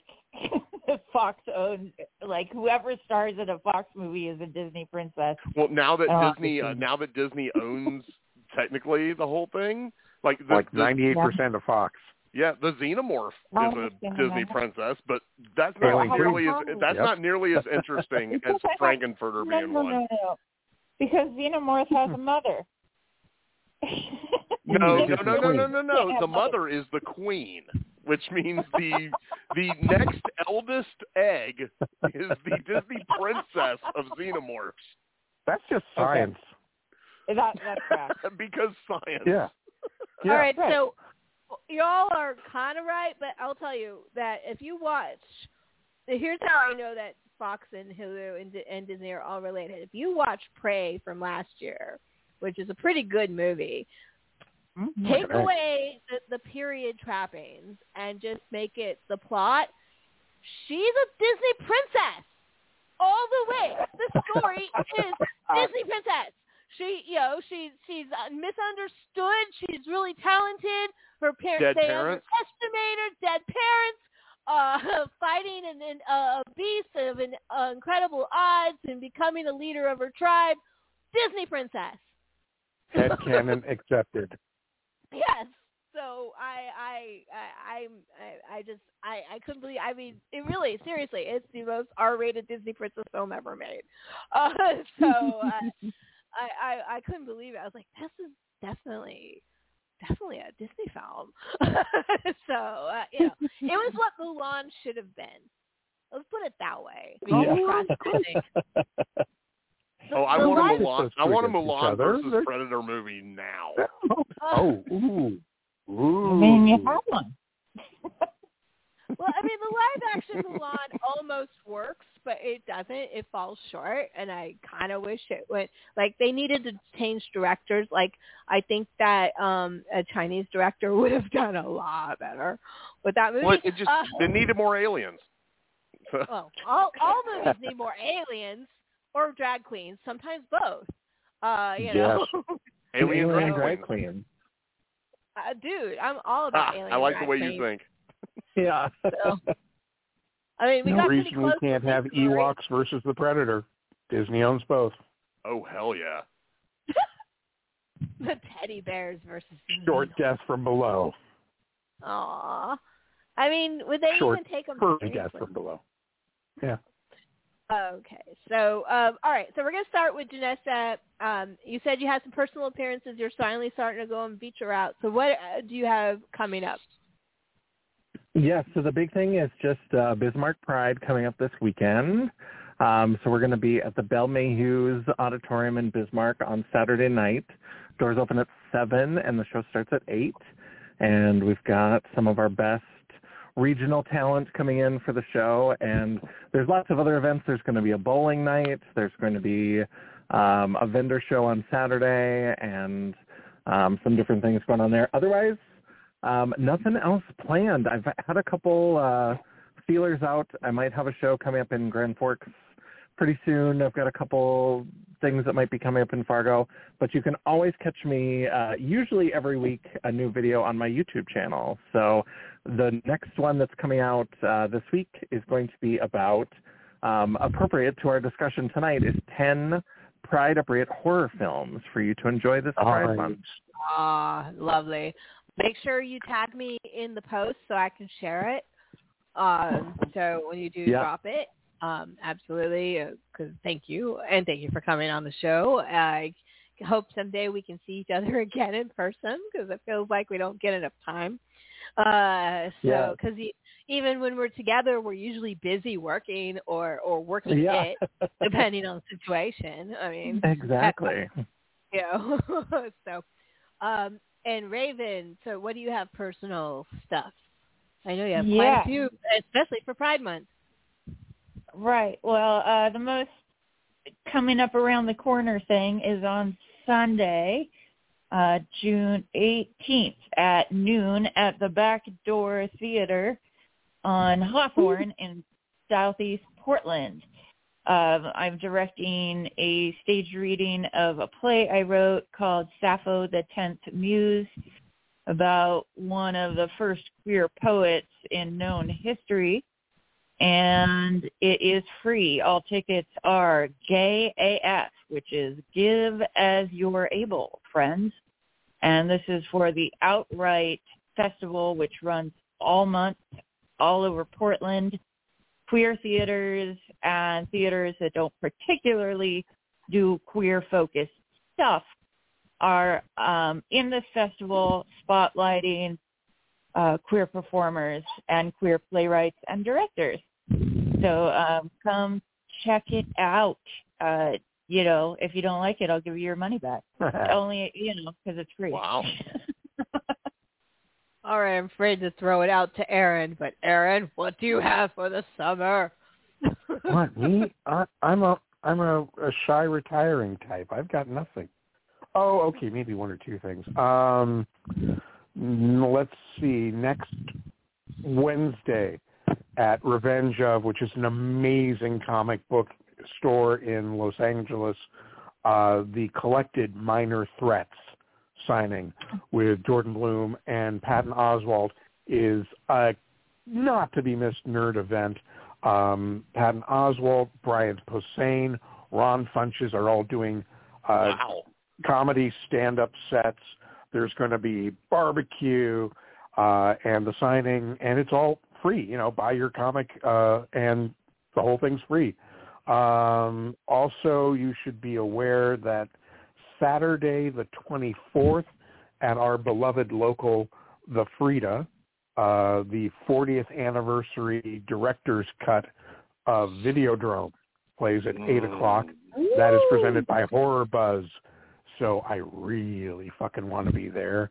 And July has way too many things, so we'll tell you about July in July. Well, and, Blobfest is in July, and they will have an association with Mystery Science Theater 3000 this year. Jonah Ray is going to go as this character to the floor show, which will be awesome to have those Worlds Collide horror hosting. Hell yeah. And what are the dates for San Diego Comic-Con?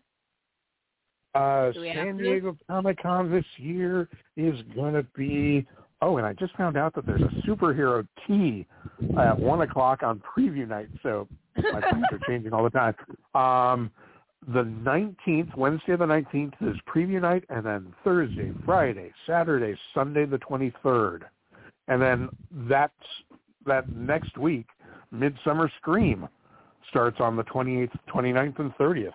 So we will probably do a show. Yeah, well, it's training season for you. We'll probably do a show where we preview those two shows specifically. Nice. So probably in July at some point. So I just want to make sure that I knew those shows were coming up. So I want to make sure you mentioned it at least so people know to listen and call in. Maybe early listen. So Mr. Nathan, bring this all home for us. All right, ladies and gentlemen, everything in between. Deep South Wrestling has been quiet for some time. We've had some stuff going on internally, but we are ready to break back out and give you guys the show you all expect, the amazing spectacle you expect every time you come see Deep South Wrestling. Next Saturday, June 24th, we are going to be at Das Barbecue over on Memorial Drive in Atlanta. It is a free show. Free, my second favorite F word. And it's going to be an outstanding show. I want everyone to show. And if you're planning on going to Impact Wrestling that night, we will be over in time for you to make it over to center stage. So come out to Das Barbecue. Come see Deep South Wrestling. I promise you, you're going to like what you see. You're going to want to come back to every show that we do after that. And we have shows scheduled all throughout the summer, culminating in a big show that I am not allowed to talk about yet, but it is going to be an amazing show. But June 24th, we are making our grand resurgence at Das Barbecue at 4 o'clock in the afternoon. 3 o'clock in the afternoon, 3 p.m. Yes, it's an afternoon show. So 3 p.m. Be there for all the action. And you can also catch me, I believe we have 2 episodes left in season 2 of Sell Your Soul, which is the podcast where me and my hetero life mate, Brad, discuss classic soul music and all the love we have for that kind of stuff. So if you want to listen to us talk about that wonderful, wonderful Harold Melvin and the Blue Notes, the Stylistics, Marvin Gaye, all that kind of fun stuff, come catch us wherever your podcasts are, wherever you get your podcasts. Sell Your Soul. Check it out. Nice. Just Google Deep South Wrestling and Sell Your Soul, and whatever comes up, go to that. Deep South Wrestling is a traditional promotion. It's not a deathmatch promotion, if people are curious, because Nathan does both. It's not IWA Deep South. It's just Deep South. Yeah. So that's the difference. This is a school. There's a wrestling school out of South Georgia that Deep South Wrestling comes out of, and these are the top trainees out of the school. And what's great is these are not like the huge stars that you see on TV. These are the guys that are out to prove themselves. These are the ones that you're going to see on TV within the next few years. Yeah, like, this is the pregame for the big leagues, kind of. Yeah, this show is pretty legit.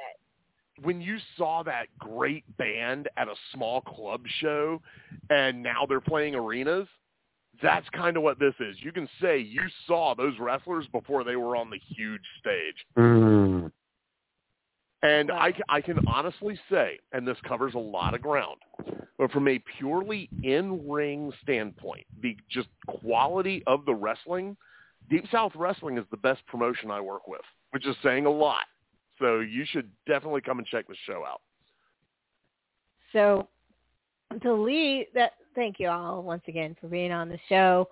And I haven't set any new episodes, but I did want to talk about topics that we might think of. Obviously, there's going to be a vampire theme throughout the summer. I'm going to play vampire and vampire-related music as my outro for the rest of the season, up to the madness. So I have something queued up tonight, and that's related to summer and horror for our outro. I also think, and Janessa, you're welcome to come to the show if you want to. We have never done one because I don't usually like doing this kind of thing. but we're going to do a Sexy Witch round robin. It's going to be a burn episode. Ooh. Yay! I know you guys have been wanting to do a burn episode. We've never done a burn episode. Like I said, I don't like to diss on other people's pop culture unless it's really, really, really, really, really awful. like QAnon awful. So, but there's sometimes you gotta talk about a movie and just rip it to shreds. You know.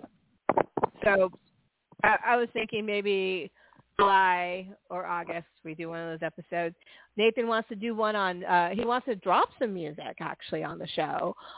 So we might do a episode specifically about vampire music. There's so much out there to lead up to the madness. So maybe that'll be like the late August, early September, right before the show starts, before the madness starts. So we'll do something like that too. Just for the record, on my computer, I just plugged in my drive that has all my music on it and searched the word vampire. It's currently at 300 songs and counting that is found in the collection. Wow. So there's a shit ton of vampire music out there, folks. Yeah, so there's that what going on. What would you say is the decade that most of that music comes from? Oh, God. Well, there's a whole lot of horror punk coming from the 90s. Okay. From that, but as far as a lot of mainstream stuff, the late 80s and early 90s seems to be when a lot of the mainstream acts were really into vampires. So there's some good stuff coming from that era, too. I'm going to have to do some deeper digging into this. There's interesting fields to be mined for that. I have a guest in mind for that episode. His name is Evil Gem. He works for, he's in the band Elzig, which is the Elvis impersonator Danzig clone band that does rockabilly. And the best guitar player that I know. And Evil Jim wrote 2 books that about novelty Halloween singles and albums. And I happen to have copies of them. They're here. So I was thinking of having him on to talk about vampire. I'm sure he has a bunch of vampire stuff up his sleeve. So I think I have to ask him, but I think it's a good idea. I think we've been talking about having Evil Jim on for a while. I think it's time to bring him on. So Evil Jim will have stuff that none of us have ever heard of, I guarantee you. Evil Jim is one of the Days of the Dead family. Is where I met. I already knew Nathan online, but we really bonded over Days of the Dead. I mean, he hired me, for crying out loud. I met Janessa that same show. I met Evil Jim that same show. And now I live near 2 of them, and I feel very close to all of them. And thank you once again for making my life colorful and having great, wonderful friends. Especially now with my new part of my mile. I won't go into which one, but I am having a milestone birthday in August. So, and I'm starting a whole new life and a whole new summer. Thank y'all. We're going to leave tonight with Jan and Dean, because it's the summer. Got to bring in some Jan and Dean, and this is, what is it called? It is Surf and Hearse. Surf and Hearse. Do we know anything about this song? Nice. Yeah. I know nothing about it. I just love the hell out of this song. Okay, I don't know anything about it other than it's Jan and Dean rules. And once again, thank you, Janessa, for being on the show. Thank you, Nathan. Thank you, Raven. Thank you, Aaron. Thank you all for listening. If you're out there, we all appreciate you and love you. And once again, we're leaving tonight with Jan and Dean, and we'll see you in a couple weeks. And maybe even the Evil Genius will call in on the next one. Who knows? So have a good one. Blessed be. Good film hunting. Good night.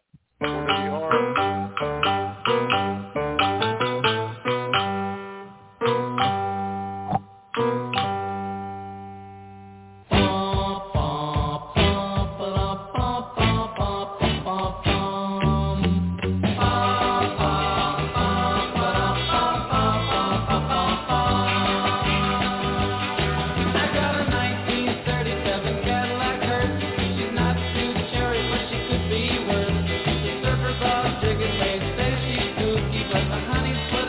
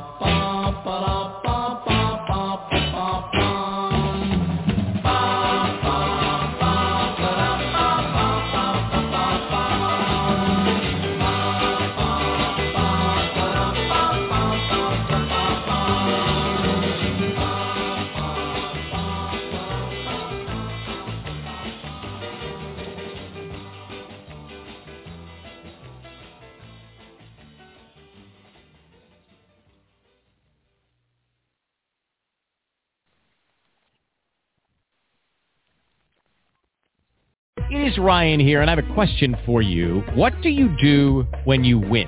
Like, are you a fist pumper, a woohooer, a hand clapper, a high fiver? I kind of like the high five, but if you want to hone in on those winning moves, check out Chumba Casino. At ChumbaCasino.com, choose from hundreds of social casino-style games for your chance to redeem serious cash prizes. There are new game releases weekly, plus free daily bonuses. So don't wait. Start having the most fun ever at ChumbaCasino.com. No purchase necessary. VGW. Void where prohibited by law. See terms and conditions. 18+.